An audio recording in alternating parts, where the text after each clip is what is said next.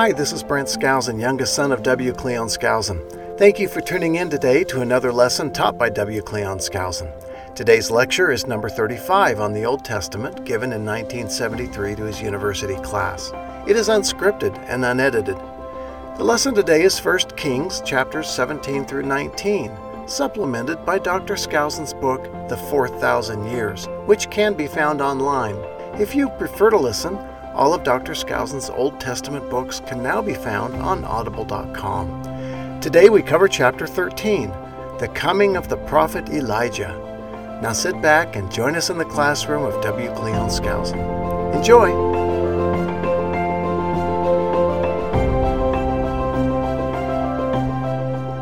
This chapter 12 is a rough one. The names go in and out as though you're in a rotating door. And it's kind of hard to keep track of them, but it simplifies itself rather well. Now, were all of you aware that all of the kings can be found listed with the years they reigned over just before the first chapter? Were you aware of that page? The whole chronology of the 4,000 years is at the beginning of your book, right after the introduction and just before chapter 1. So if you kind of get confused, as I do, I have to go back every once in a while because we get several different people by the same name, and some are up north and some are down south. It's a little puzzling. Now I just want to very rapidly put together one segment of it so that we will be sure and have it for the future. What was the date of the split? 21? Oh, 922. And when were the northern 10 tribes carried off? 725? Oh, 721. That's right, 721. See, it's just 201 years apart. If you can remember either date you're in, you can remember it. All right, now Jeroboam then came into power in 922.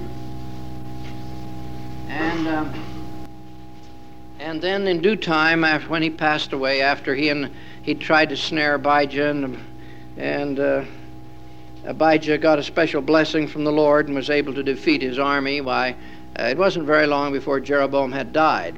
And somebody predicted that all of his descendants would be wiped out. Who was that? Who was it? What? Who was it said that that his little boy would die and all his descendants would be wiped out because of his apostasy? Ahijah. And what was special about this prophet as far as Jeroboam was concerned? That's the one that set him up in the first place, wasn't it? That tore his new cloak all up and gave him 10 pieces and says you're going to get 10 tribes, and Rehoboam has only got one. That's Ahijah. So he said this is going to happen to him, and it happened with his son Nadab. Nadab, who ruled only 2 years, and he was leading a battle against the Philistines, and all of a sudden one of his commanders organized a military mutiny and killed him, and then rushed down to the capital. Where was the capital at this time? It had moved from Shechem. Where had Jeroboam taken it? Tirzah. And it's sort of like so, and we'll make this big. And let's say it's right up here. There's Shechem, and there's Tirzah, and there's Sebastia of today, but called Samaria in those days. And Samaria is the headquarters from here on for all the northern 10 tribes. So we don't forget Samaria. Shechem, Tirzah, and Samaria. Okay, then Nadab was killed, and all the descendants of Jeroboam were killed by whom? What's his name? Yeah, Baasha. And that's a new dynasty. What's a dynasty mean? It's another what? Yeah, remember the word family. A dynasty is a family. Is Baasha any relation to them? No. New dynasty? Okay. Then he has a son. What's his name? That come right fast? Elah. Okay, Elah. All right, now that's a dynasty. Along comes a prophet and says, Baasha, you're just as wicked as they were before you. The condemnation of God is on you, and this is what's going to happen to you if you don't repent. What did he say was going to happen? Same thing. So Elah is is reigning at the time that they get into that same war in the same place with the same people. Gibbethon, they're fighting the same town. They're fighting against Philistines. Only difference is Nadab was in the other war. Elah isn't. Where's Elah? He's at home in his cups. It says drinking himself drunk, and that's the only way that you can drink if you keep going, is to drink yourself drunk. So one of the generals, not the top man, but one of the generals thought he'd organize a little military coup. It's kind of a way of life, you know. What was his name? Zimri. You got another dynasty? All right. Does he make himself king? He tried. He tried. He really did. And he lasted how long? 1 week. 1 week. That's the shortest dynasty in the history of the Bible. And what hadn't he contemplated? What had he kind of overlooked? The fact that he was not number one man in the army. Who was number one man? Omri. Now we got the head of a new dynasty. So Omri moves in with the army. If there's going to be a change in the king, it's going to be Omri. So they move in, they lay siege on the city of Tirzah, and after 1 week, what did Zimri finally decide to do? Commit suicide. And he did it by what? Went into the palace and burned it down over his head. He'll show him. So Zimri passed away, and we had Omri, a new dynasty coming up. Who's his son? Ahab. We got a new dynasty? Yeah, it's going to last clear down to Jehu. Now we're going to have about 4 or 5 kings there, and then we're going to hit Jehu. So that all happened, you see, in just a few years, and that's what confuses you in chapter 12. Boy, they just go in and out like a swinging door, and you got a couple of prophets coming in every once in a while, and you just feel like you're getting the 1-2. But the Jews and the Baptists know all these people. Mormons don't. But real Bible scholars who don't have to keep up with the Doctrine and Covenants, Book of Mormon, family home evenings, family home teaching, and so forth and so on, they get these people so they know them like the palms of their hands. Now, the Lord expects us to do that too. We've really neglected our scriptures. So we're going to make these people come alive. And when we talk about Baasha, the example of Baasha, which is what Jeremiah later talks about, we know who Baasha is. Okay? All right. Now, these people succeeded in getting a certain kind of prosperity going, but it was strictly a heathen prosperity. Asa, who was the over on the other side, we had Rehoboam. This is only one dynasty. Rehoboam, who was his son? Only lasted 5 years and went up and tried to convert Jeroboam. Abijah, your book says M. That's a misprint. I just noticed it today. We'll have to get that corrected. And then Abijah had a son. Who was he? Asa, and he reigned for 41 years. That's the big one. He lasted as long as all these kings put together, practically. That help a little bit? Okay, now try and keep that in your mind, because otherwise you get terribly confused by this one chapter. You're not going to have trouble with the others. But this is a no man's land. That's what I called it in the opening. You should have had to have written it.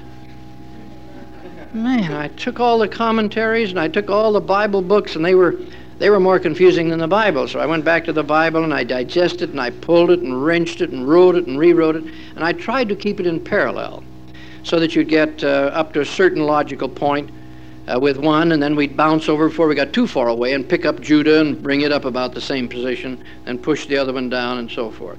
That may seem confusing to you, but it's much more confusing if you go all the way with the northern 10 tribes and then go back and go all the way with Judah. It's very difficult to have any kind of correlation. So I tried to do the best I could to make it easy for you. But it still isn't easy. You have to sweat a little bit about it. Well, we think about the time of Ezra. In fact, Ezra may have done a lot of it. See, Ezra came back around 450 BC. And he found that the temple had been rebuilt, but the people had lost all their scriptures. Had practically nothing to read out of. So they'd go to temple and talk about nothing. So he came over and started teaching the gospel, and they went into a panic. They said, we've been violating all these commandments. We didn't know these were commandments of God. Well, he said, then we're going to meet every Sabbath day and we're going to read the law. And I'll put it all together for you. So he assembled all the scriptures he'd brought from, he wasn't a prophet at all. He didn't claim to be. He was just a real good scholar. So he took all the scriptures that he could get over in Babylon, which had been scattered around, any fragments that they had, and put it together in the Old Testament. That's what it is. And then you had Nehemiah come along after him, and we have the book of Nehemiah, and then we have Malachi, and that's all. Everything else is before then. So he assembled everything except Nehemiah and Malachi. And thank goodness we had him do it. So we don't know whether he wrote these together, because he keeps saying, you see, all of the details are found in the book of Nathan and other prophets that he names. And then we don't have any of those original records. All we got is the summary, the historical summary. In Samuel, 1st and 2nd Kings, 1st and 2nd Chronicles. Those are the historical books. Okay, now Zimri only lasted a week. Omri took over. Omri immediately allied himself with the Phoenicians. Now, the Phoenicians had changed their national characteristics over the years. They started out as Hamitic peoples. By this time, we're not sure they are Hamitic. They may or may not have been. The word Phoenician means dark. It's a Greek word, and it means dark. These are the Lebanese. Today they're Arabs, you see. They're not even the originals. They're just Arabs today, but brilliant Arabs, great businessmen, as I've told you, great bargainers. And the Phoenicians of about this period were not only the greatest mariners in existence. They're the ones that would build these 3-deck ships that would go all around the Mediterranean. By 600 BC, they're going out of the Mediterranean, up around France, up toward England, down the coast of Africa. 600 BC, they try to go clear around Africa. They make it. The Egyptians say, then we can do it too. They made it all the way around Africa. One of the Phoenicians' boats got caught somewhere below the Canary Islands, where all the winds blow west. They got caught in that wind, blew them clear to Brazil. And they wrote a rock in Phoenician, in which they said, we're one of 13 boats, if I remember the number correctly. We got in a storm that pulled us away from the rest of the boats.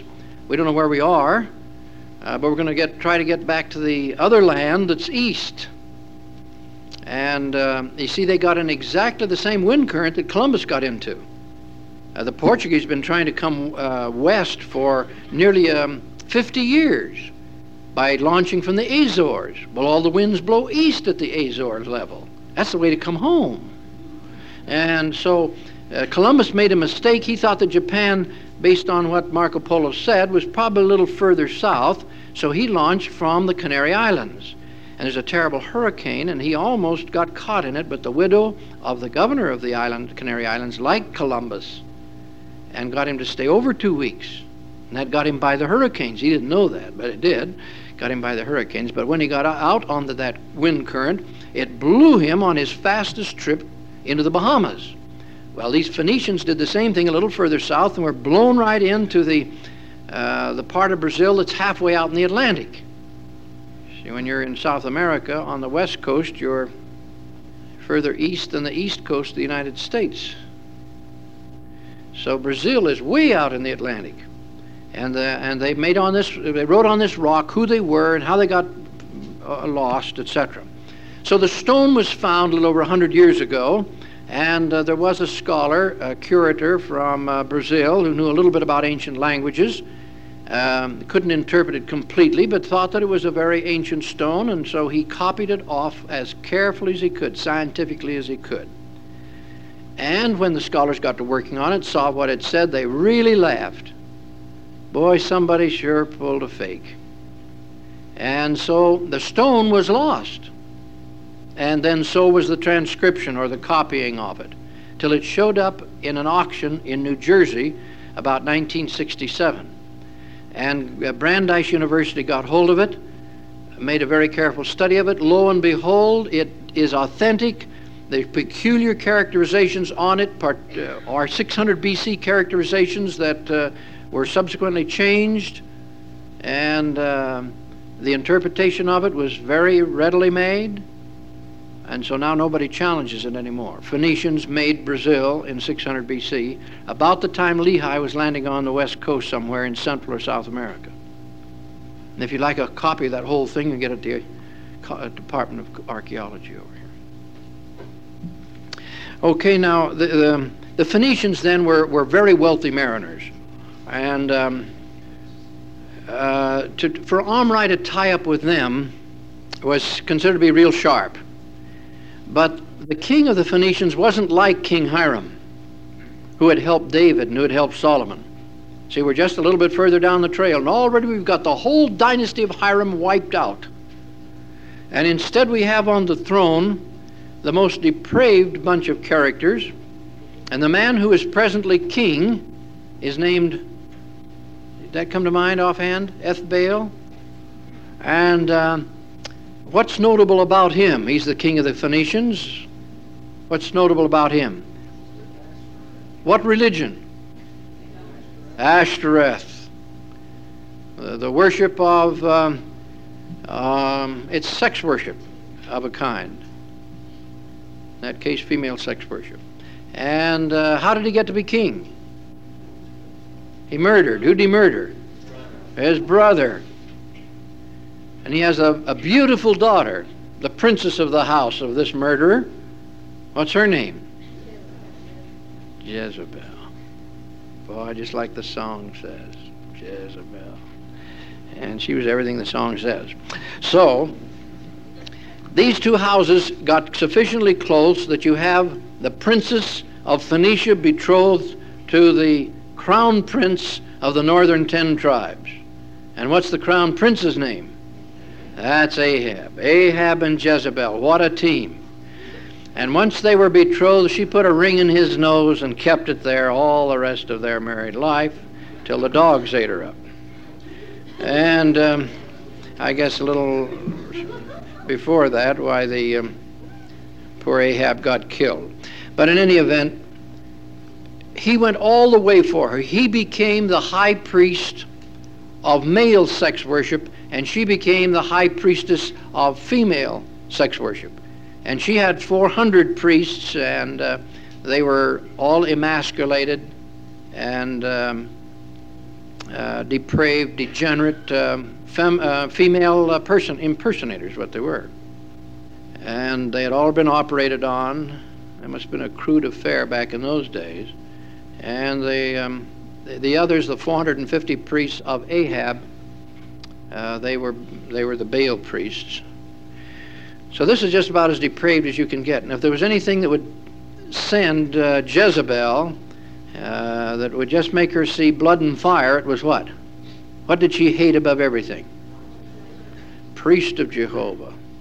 She hated Jehovah worship with all of its code of ethics and morality and chastity and all this terrible restriction of women's liberation.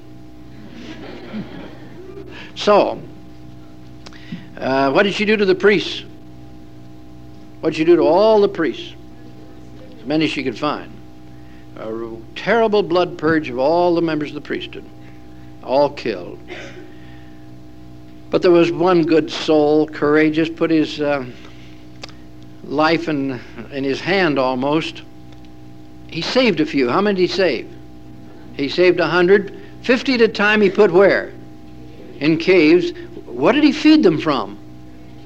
Yeah, the king's pantry. That was great. That part, the good guys and the bad guys, that was pretty good. And so he kept all the priests going. Did Elijah know that he had them all hid up? Did he know about it?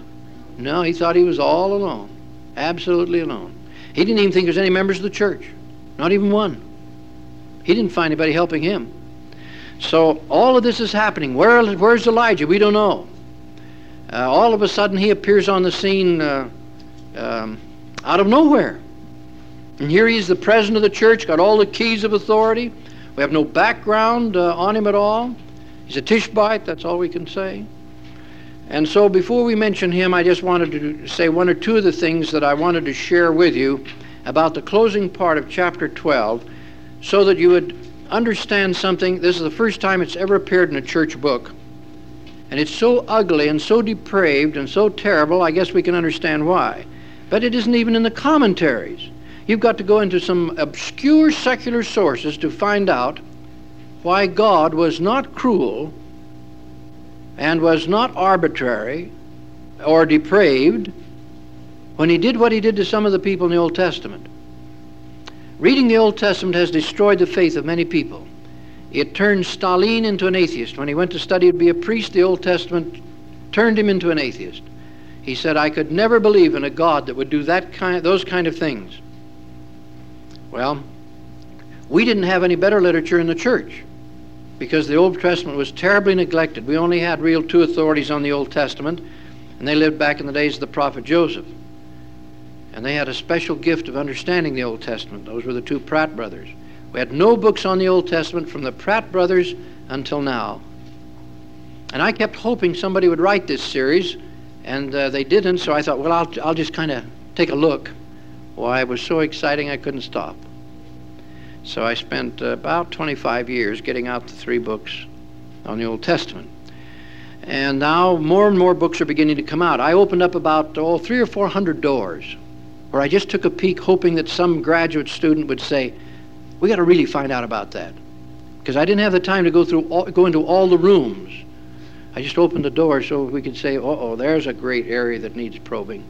And then I moved on along. This is one of them, in which we discovered, Josephus gave me my tip, but I would find all of these terrible things being done by these people. I got concerned, for example, about the Lord's concern over groves. I always liked groves. The Lord doesn't like groves. And I can't understand why he doesn't like groves, because they're nice, I always thought. And he gets really excited about groves. I mean, people, that's a capital crime to have groves. So I knew we did not understand groves. So then I found out that the Greeks used the groves for their orgies. And gradually I began fanning out, a little bit here and a little bit there over a period of several years. And I said to myself, now I know that when God destroyed men, women, and children in some of these instances, it was justified. I know it was justified. Don't understand why. But God can't do anything unjust and remain God. So I've got to catch our Heavenly Father's point of view. So that's when I started searching. What is there about a grove that makes a loving, merciful Heavenly Father just absolutely go into almost a rage of righteous indignation?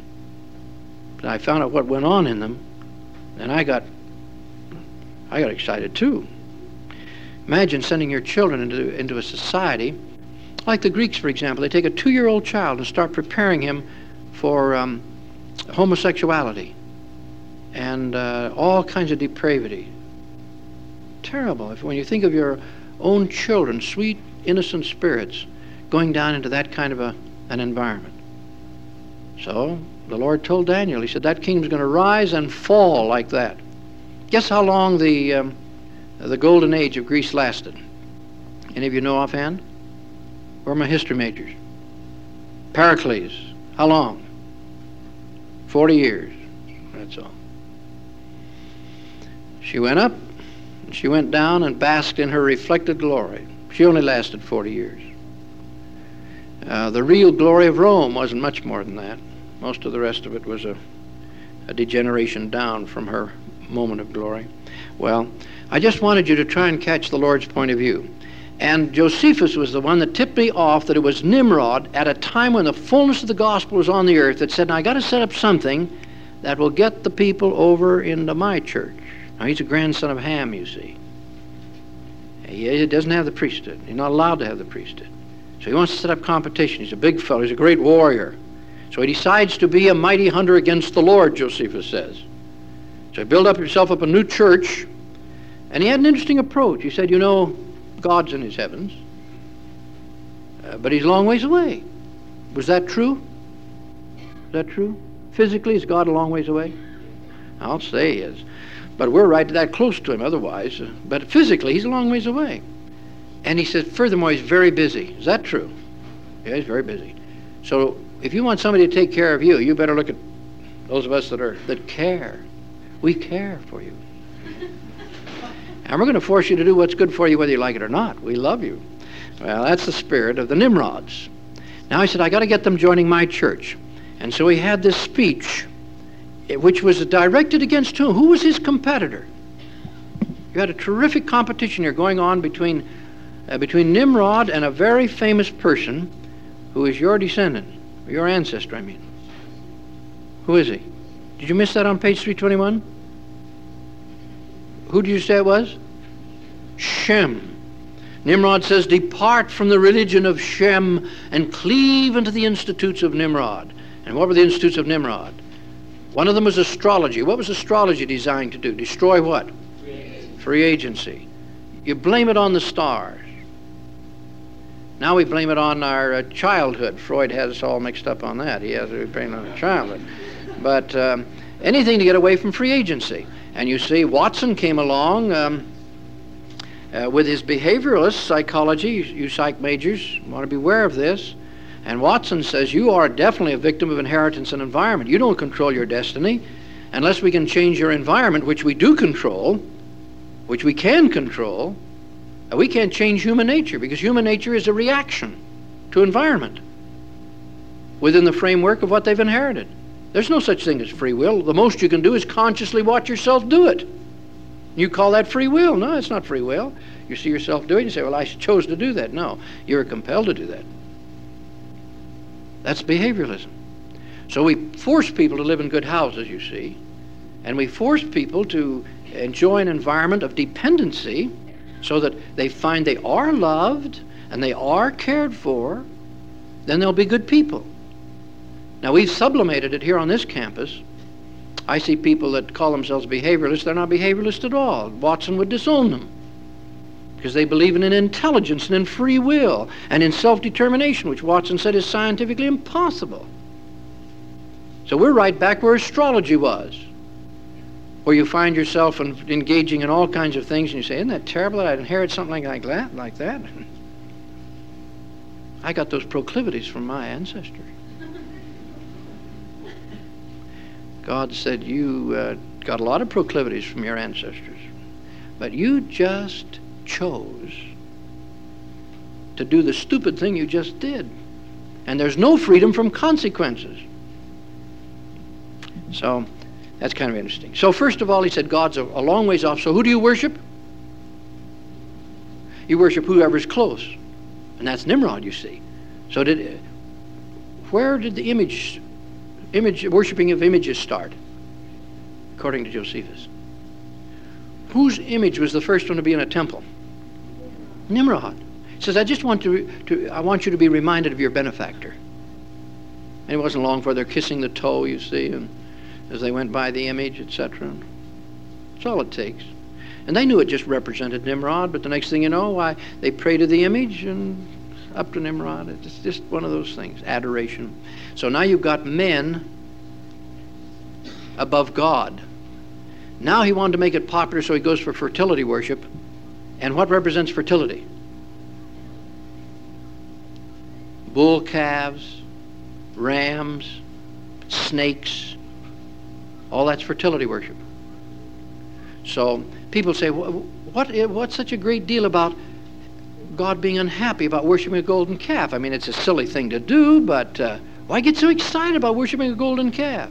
That's why you get excited. Bible itself says they stripped themselves naked, got drunk. Sure, it's the old heathen fertility worship.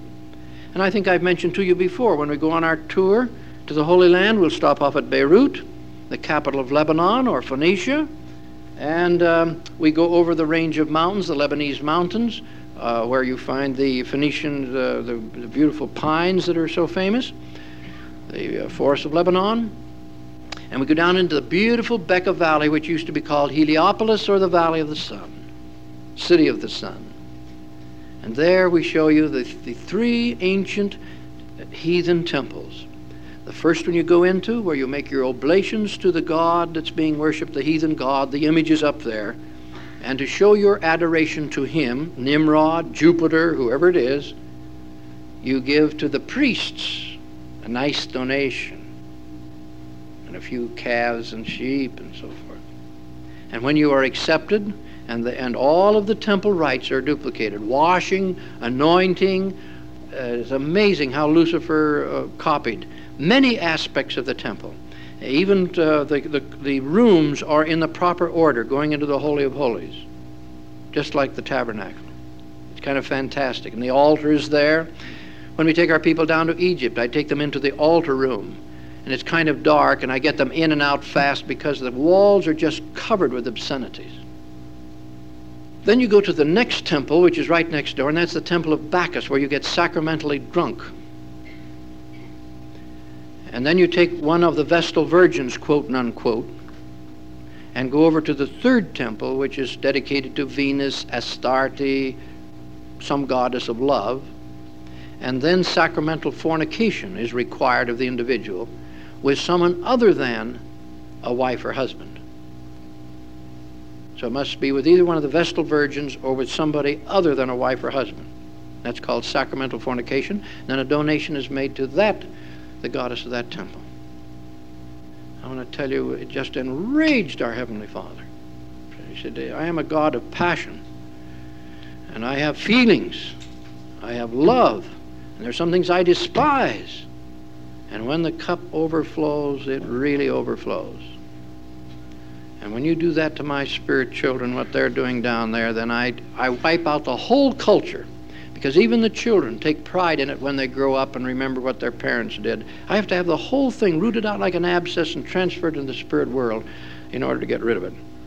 So he told Joshua and the Israelites to root it out. Did they root it out? No. And they ended up with their own children being perverted and depraved. And then they'd have Moloch, this great metal god, the belly of which was filled with fire. The arms were hollow, and they were shaped like this. And they would heat the iron statue until it was just cherry red, hot. And then they'd take their babies and put in those arms and roast them, kill them. Now you can understand why the heavens wept. Why the Lord said, now I want you to send that whole culture, I want you to root it right out. I want all those people sent back over into the spirit world. Now you have to understand that to catch the Lord's point of view, because he is not allowed to do anything unjust and remain God. Alma 42. So whenever he does anything, it always has to be within a frame of reference that can be justified. Any question on that doctrine? Only one passage of one chapter in the whole canon of Scripture that teaches this concept. That's it. And then it's quoted in other places, but that's where it's taught. Any question now about heathen worship? If I told you to give me 3 characteristics of heathen worship, could you do it? Okay. And so it's under these circumstances, this is what Jezebel and Ahab are guilty of. 2 of you back there with questions. Go ahead. Yes.